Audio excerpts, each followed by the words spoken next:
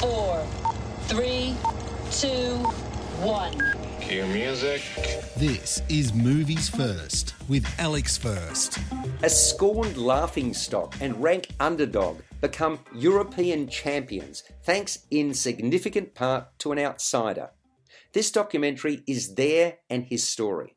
I speak of Otto Rehhagel, born on the 9th of August 1938, and the Greek national team. He was born into a mining family in Essen, where, as a 5-year-old, he witnessed the Allies' bombing of the German city. In other words, he was a child of war, during which his parents lost everything. He was keen to escape that environment, and football gave him that opportunity. Rehhagel was a tough defender, enthusiastic and ambitious. He played in the newly formed Bundesliga, and then became a highly lauded coach in the same competition.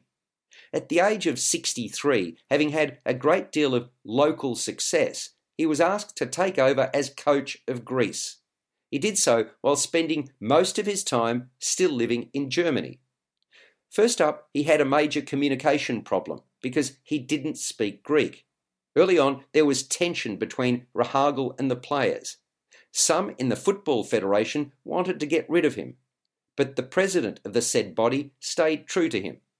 Rehhagel engaged a Greek-born assistant who could speak the language and moved to Germany.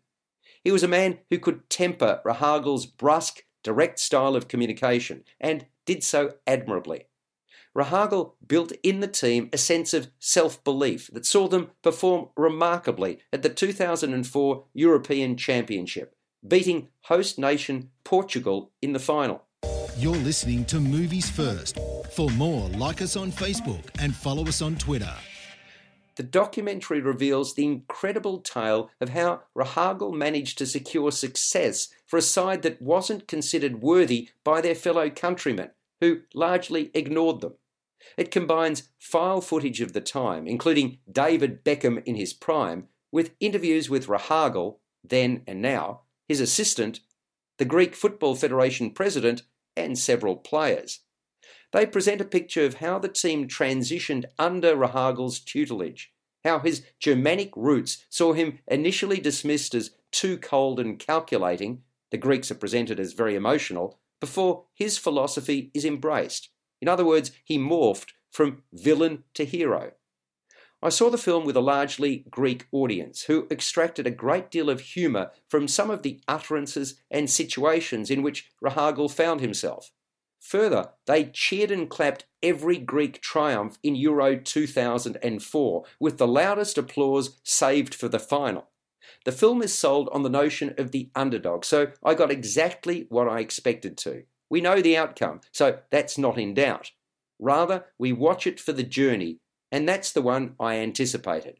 I can't say there were any surprises, but it was a pleasant if predictable ride, which will undoubtedly have greatest impact among those with a Greek heritage. After all, Rehhagel achieved something that had not been achieved before, and pride in that outcome is a powerful sales tool.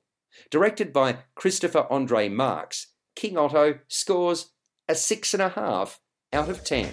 You've been listening to Movies First with Alex First. Available at Apple Podcasts, Google Podcasts, Spotify, iHeartRadio, or your favourite podcast player. You can also stream on demand at Bytes.com. This has been another quality podcast production from Bytes.com.